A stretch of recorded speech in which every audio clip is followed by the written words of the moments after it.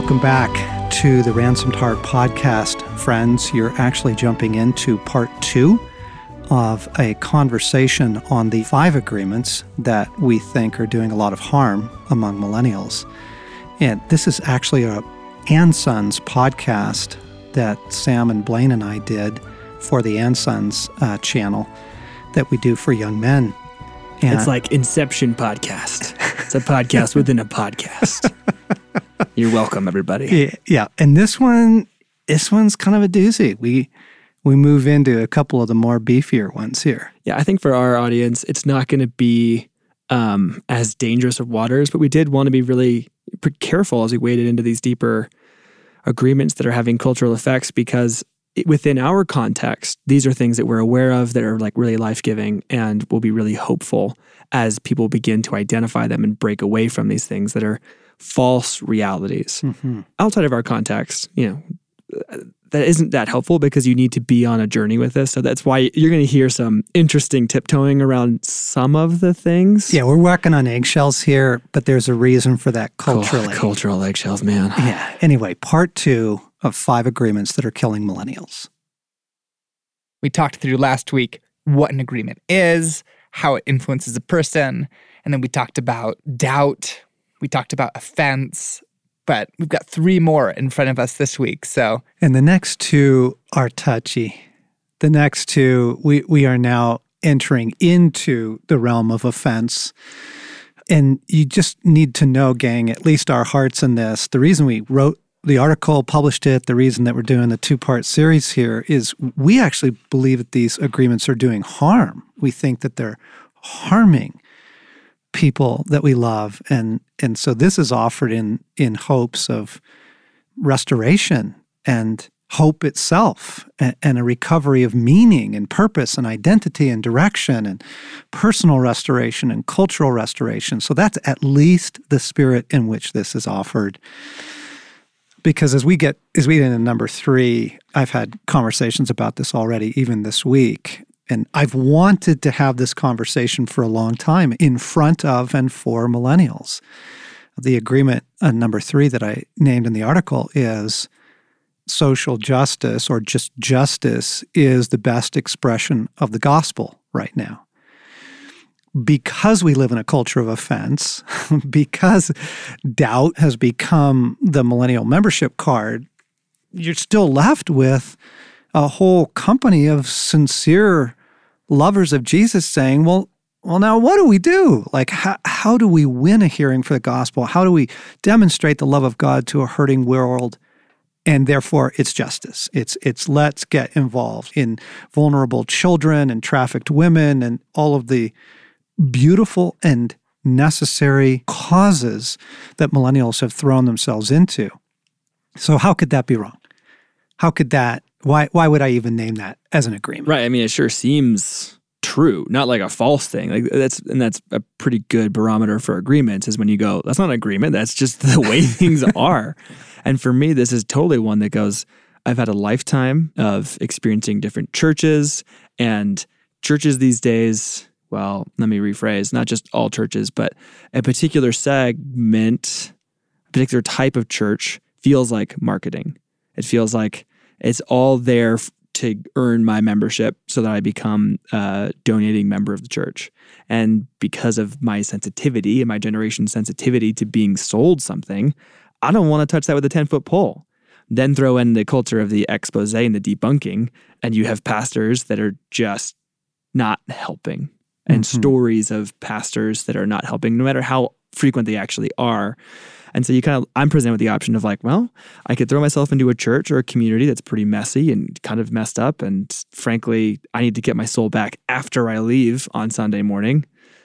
Or I could go do something that feels tangible and effective and real. And I remember in college, I wanted to drop out and like go across the border and feel like the best thing I could do would be physically help people that are being assaulted in some way. Like that was going to be it. And I think that's where I wrestle with that. Like it feels like it is that's where the agreement comes from. It feels like it's the best expression, the best way that I could possibly live. And I just remember, we do live in a climate where in the last 10 years we have had books like the good news about injustice and the hole in our gospel and these things that have pointed out, like, we are meant to do something. There is a loving response to our life in God. Yes, we're partnering with Jesus, who is the restorer of all things.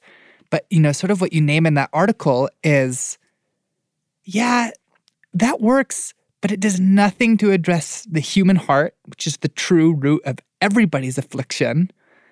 And that being the case, there's that troubling verse, if it does a person nothing to gain the whole world and lose their soul. Like, the gospel is, as Paul calls it, the power of God for salvation. Like, the gospel is how people are actually rescued and transformed. Right. Yeah, but I heard a millennial spokesman, I don't need to name who it was, but popular podcast website, online guy, and he was saying, look, he was trying to explain the justice movement to my generation. And he says, look, your gospel of personal piety and holiness did nothing to help the world. And you got so inwardly focused that you didn't turn outward to the cause of the oppressed and the abused and the enslaved. Yes, like, I get it. But I thought that was a very unfair caricature of what we actually think the gospel is. And the example would be this, gang. The global sex trade would collapse in 1 month if every adult buying sex had a change of heart. The global sex trade will never be sufficiently suppressed while there are adults who provide a market for those services. Because of fallen humanity, because of broken, political systems, you will not address this successfully without a massive change of heart among the people who provide the market for it.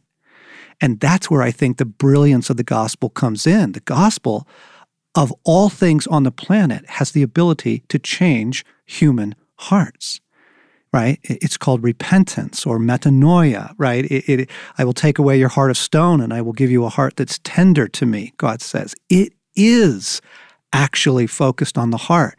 Justice, and now I'm going to wade right into it. Justice is not the primary mission of Jesus Christ. It's not.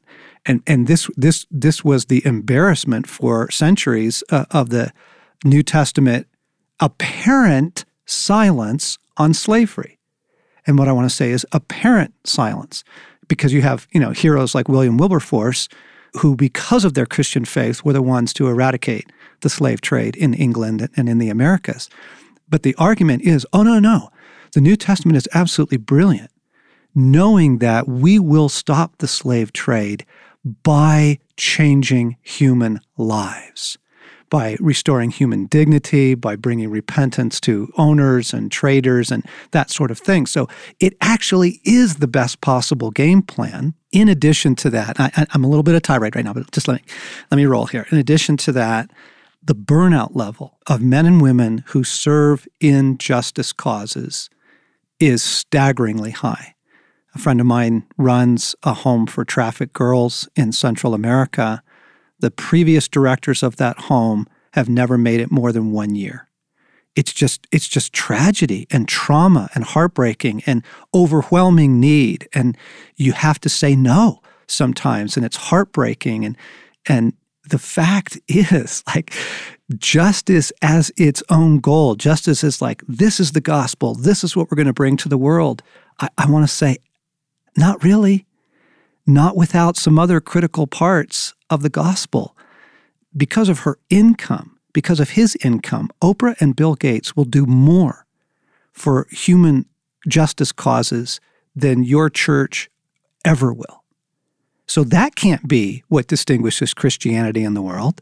That can't be it. There's absolutely no distinction, right? What distinguishes us is this unique thing called the gospel of Jesus Christ. The cross, the resurrection, the ascension of Jesus, and his ability to transform human lives. So I just wanted to put out for this, react to that. Like, that's a bomb. Yeah, I have several different reactions. One is I don't want to lose the power of it by needing to point out the very intentional naming.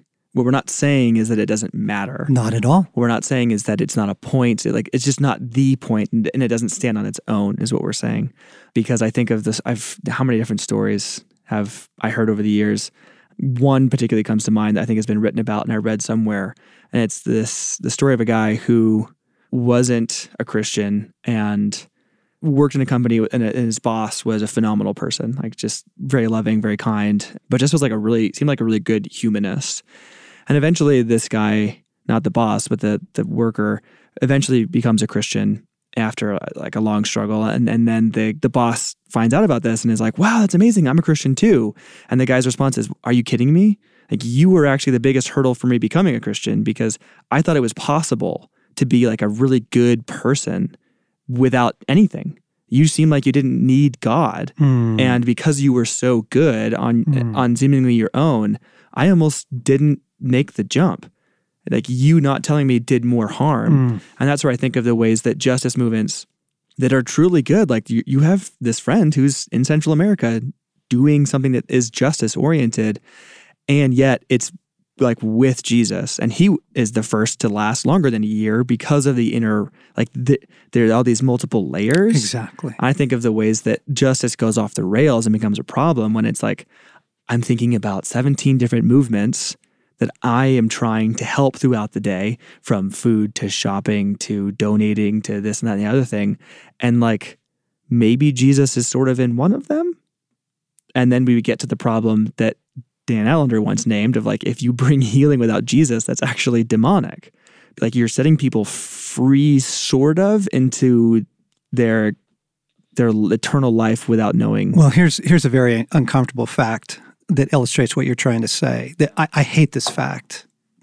The majority of women who are rescued from the sex trade return of their own volition. Let me say it again. The majority of women around the world who are rescued out of sex trading, trafficking, violating circumstances and brought into an opportunity to a different direction of their life actually end up returning. If that doesn't say justice of itself is not sufficient, and part of the reason for that phenomena is this: unless you heal the trauma done to the human soul, unless you heal and eradicate the evil ties that get formed between a prostitute and her pimp and the whole organizational structure there, she cannot actually get free. So what I want to come back to is the most transformative thing in the world is the kingdom of God. What Jesus was about was teaching people to live in the kingdom of God and accessing all of the healing and redemptive resources of the kingdom of God. And so if that's the plan, if that's the mission, then wouldn't we spend more of our time and effort bringing the full resources of the kingdom of God, which include justice, but also the healing of humanity and also the healing of the souls of those who are burning out at the front of justice movements? The kingdom of God can address all of that. I think the one thing that I want to add here too is there is the reality of love and risk in play here too, where I think my generation has felt so disoriented and damaged by professing Christians who seem to not care about anything that's actually happening in the world, Yes. who really are Gnostics. Their soul and their body are totally separated. And they're like, no, only spiritual needs.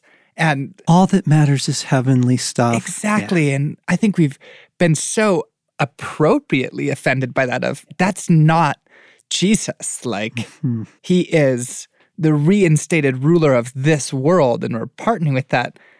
But there is the thing, however, as long as you are there, you don't have to risk like the step that in love would actually help your community, would actually help your friends. And I just know from my own experience of like time working with refugees, time working in World Vision, time working in Latin America and permaculture, like sort of those things, they're really easy in conversation and they're really like, yes, I care, look at this, like, but if they aren't the thing that is actually going to change the world, if they're not the thing that's actually going to affect the root of even my own community and my city's issues, then like it is profoundly unloving to stay in this place that is very safe of loving justice without actually addressing the reality of Jesus and his ability to change people.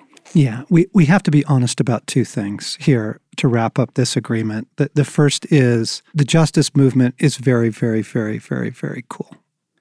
It's just cool. Like you want to seem like a really good person in this culture right now. You want to seem non-offensive and caring and kind and integrous. You can talk about your justice passions and causes and the things that you're doing. And by the way, just before people start throwing stones here, I actually invest a lot of money in justice causes. So you can come look at my tax returns and see that I care about this stuff, okay? I'm talking about it from the inside. I only wear clothing from organic llamas that are free range in the Alps. But it's funny because it's true. Yeah. Okay. So let's just be honest, gang. Come on. Let's just be honest. It's easier to tell someone in this culture about your justice, concerns and involvement than it is to tell them about Jesus Christ. So let's just be honest, gang. Come on. Just like it's easy to hide in doubt, it's easy to hide injustice if we're honest. The second point I want to make is, like I was saying about Oprah and Bill Gates, who do phenomenal giving in this arena. They will outgive the church. They have the economic resources to do it. What do you have that they don't have? Justice is in, justice is hip. Good grief. Every single product I buy these days talks about their justice movement. My cereal talks about its justice crusades. Honestly, I opened the box of my blueberries the other morning, and the inside of my blueberry carton was talking about what their company is doing for justice. So that is not going to distinguish Christianity in this world right now. It's the cause du jour. You have something to offer the world that no one else does. You have Christ crucified and raised from the dead.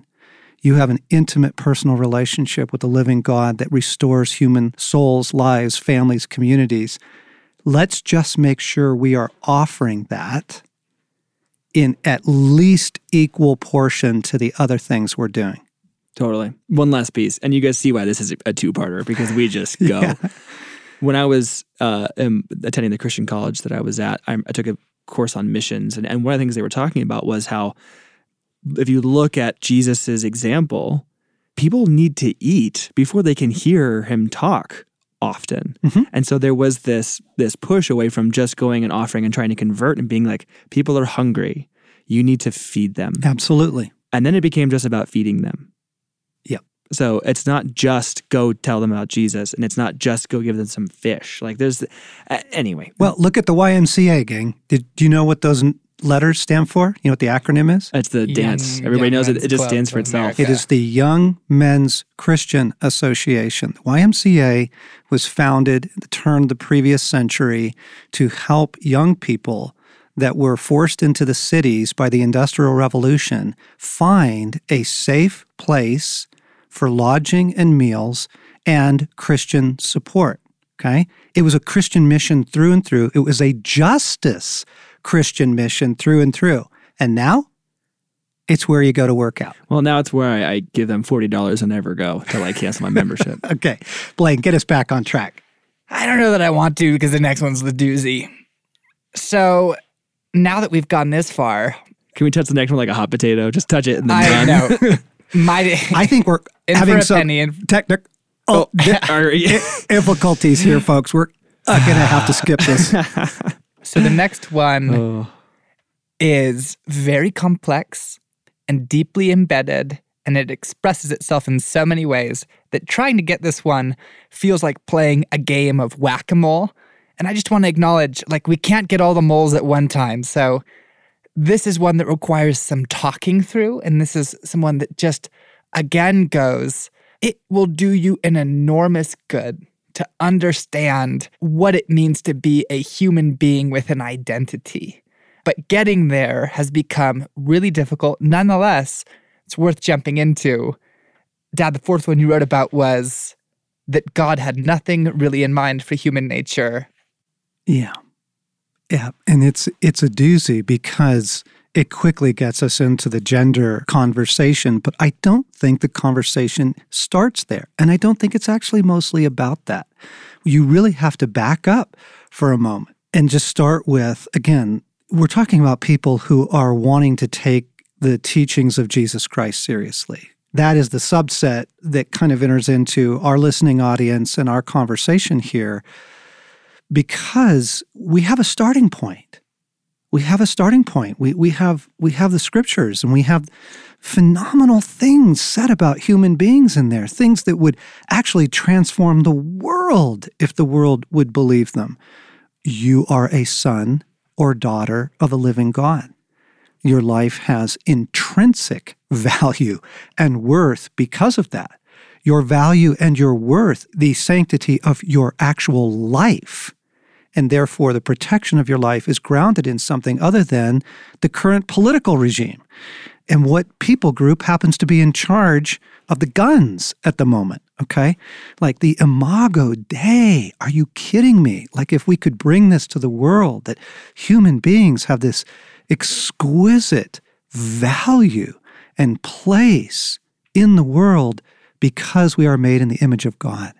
And that's not said of any other form of life. I love the forests, I love the ocean, but it is only of human beings that it said, you bear the image of the living God.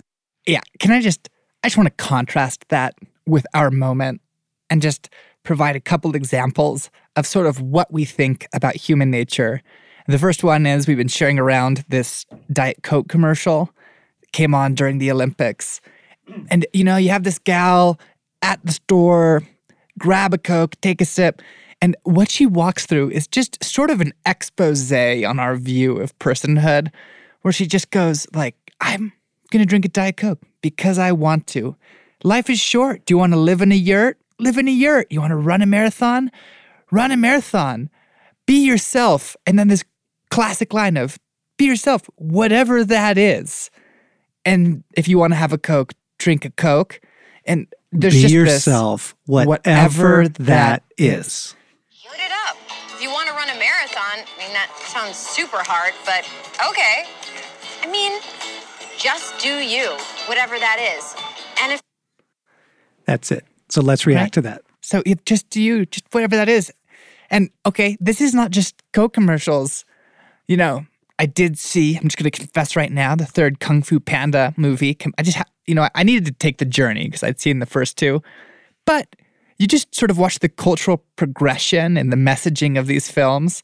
And the third one, the panda is now the master. He started off as he's the nobody who becomes the great warrior.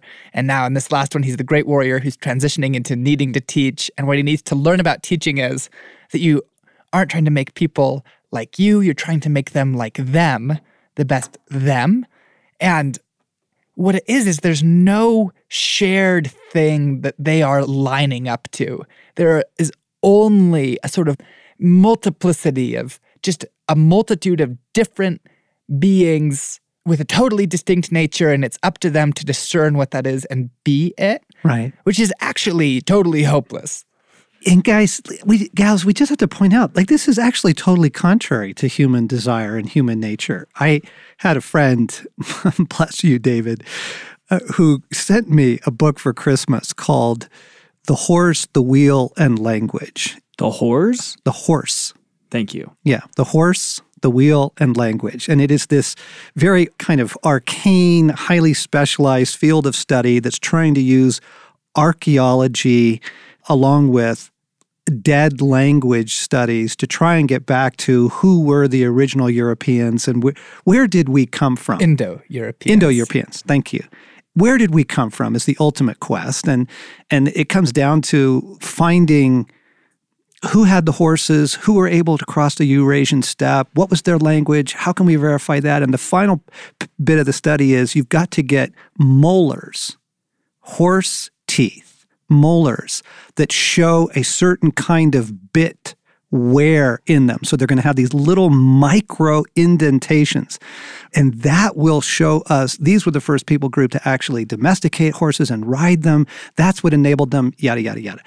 what's fascinating to me is the longing, the human longing for who am I? Where do I come from? What does it mean to be me?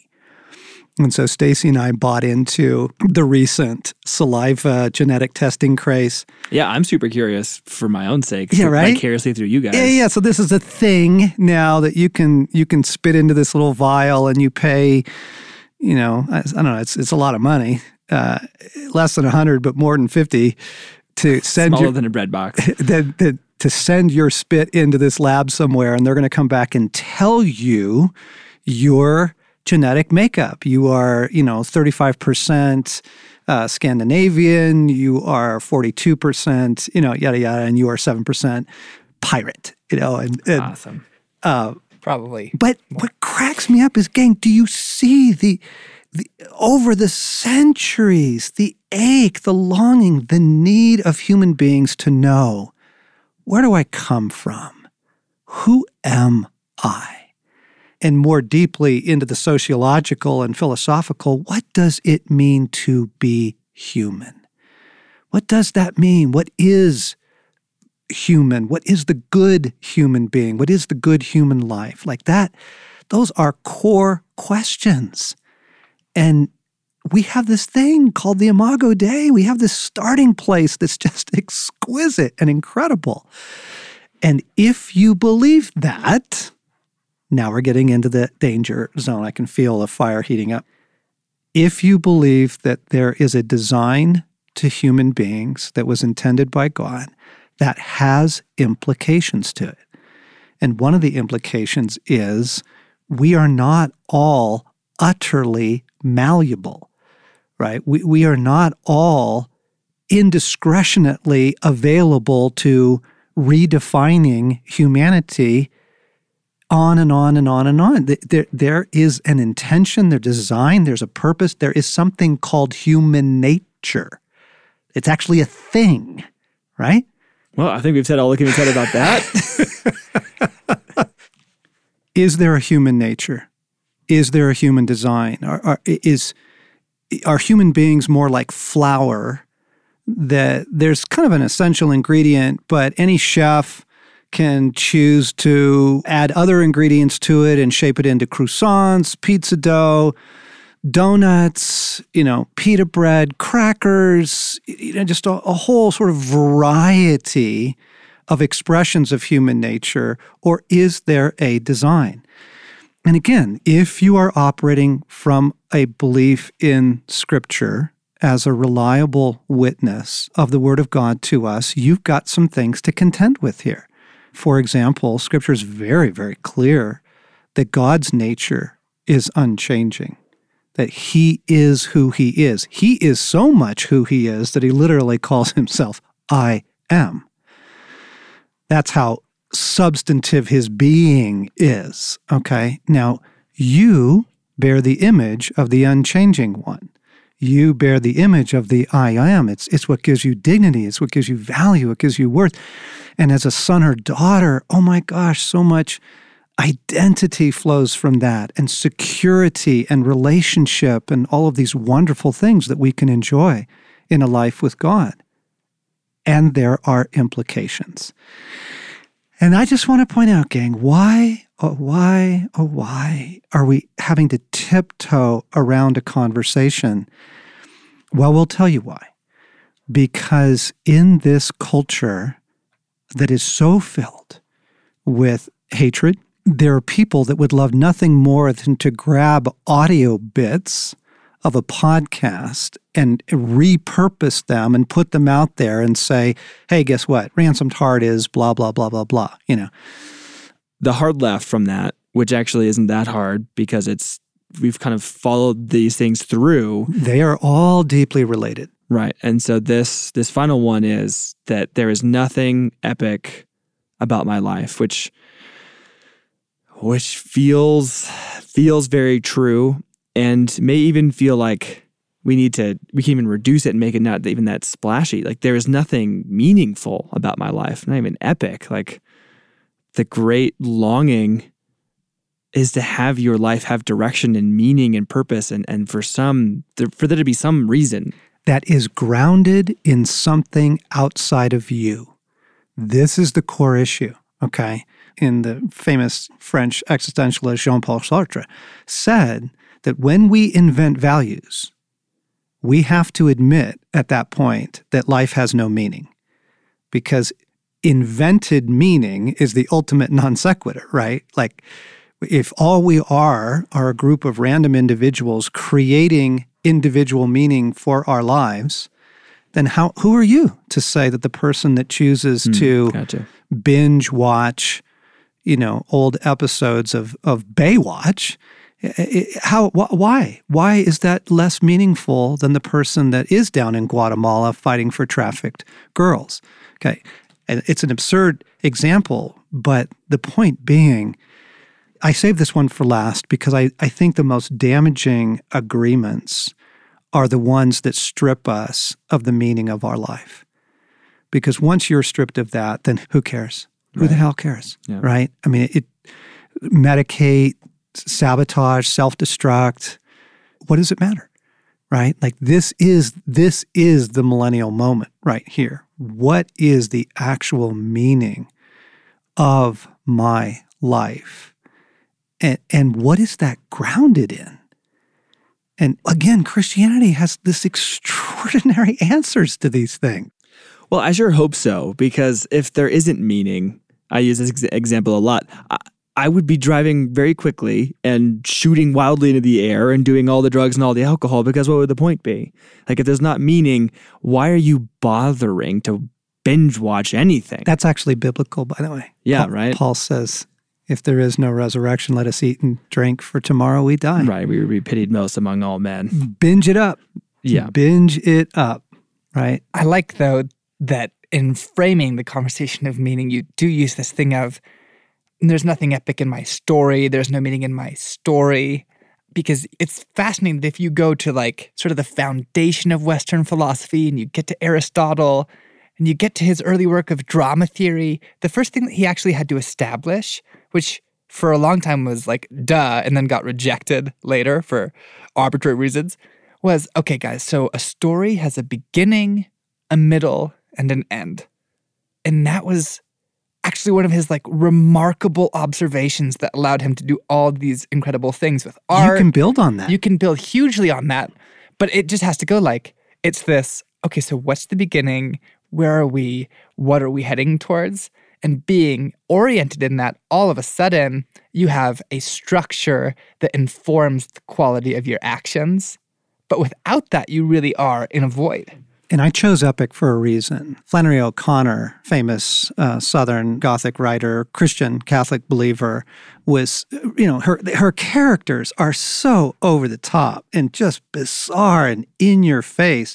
She was asked why she did that. And she says, well, in an age like ours, you have to startle people to attention. My characters are like jack-o'-lanterns. They just arrest and startle you. So I used epic for the same reason, that it's not just about meaning. Because the irony is, like, nobody thinks their life is epic, and it is only the epic worldview that is going to rescue you in this moment. Allow me one observation. Truth is lost, beauty is lost, meaning is lost, love is lost. How more epic a moment in time do you want to get?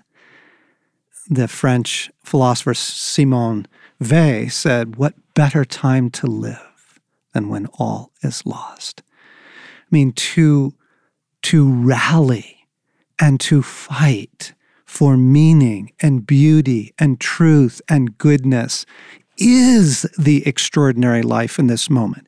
This is an epic moment. This is the Pelennor Fields, right? And Mordor looks like it's going to take down Minas Tirith. This is the climax of most great movies, where it looks like it's over, gang. This is our moment in human history. And I think it is only the epic worldview and the magnitude of the scale and all that is at stake that gives us orientation and defines good and valuable lives and actions at this point. Yes, your life has meaning. Are you kidding me? You are a son or daughter of the living God, born for such a time as this. See, I love that, and I want to end there, but I'm not going to let it, because if only it looked like the Battle of Pelennor Fields.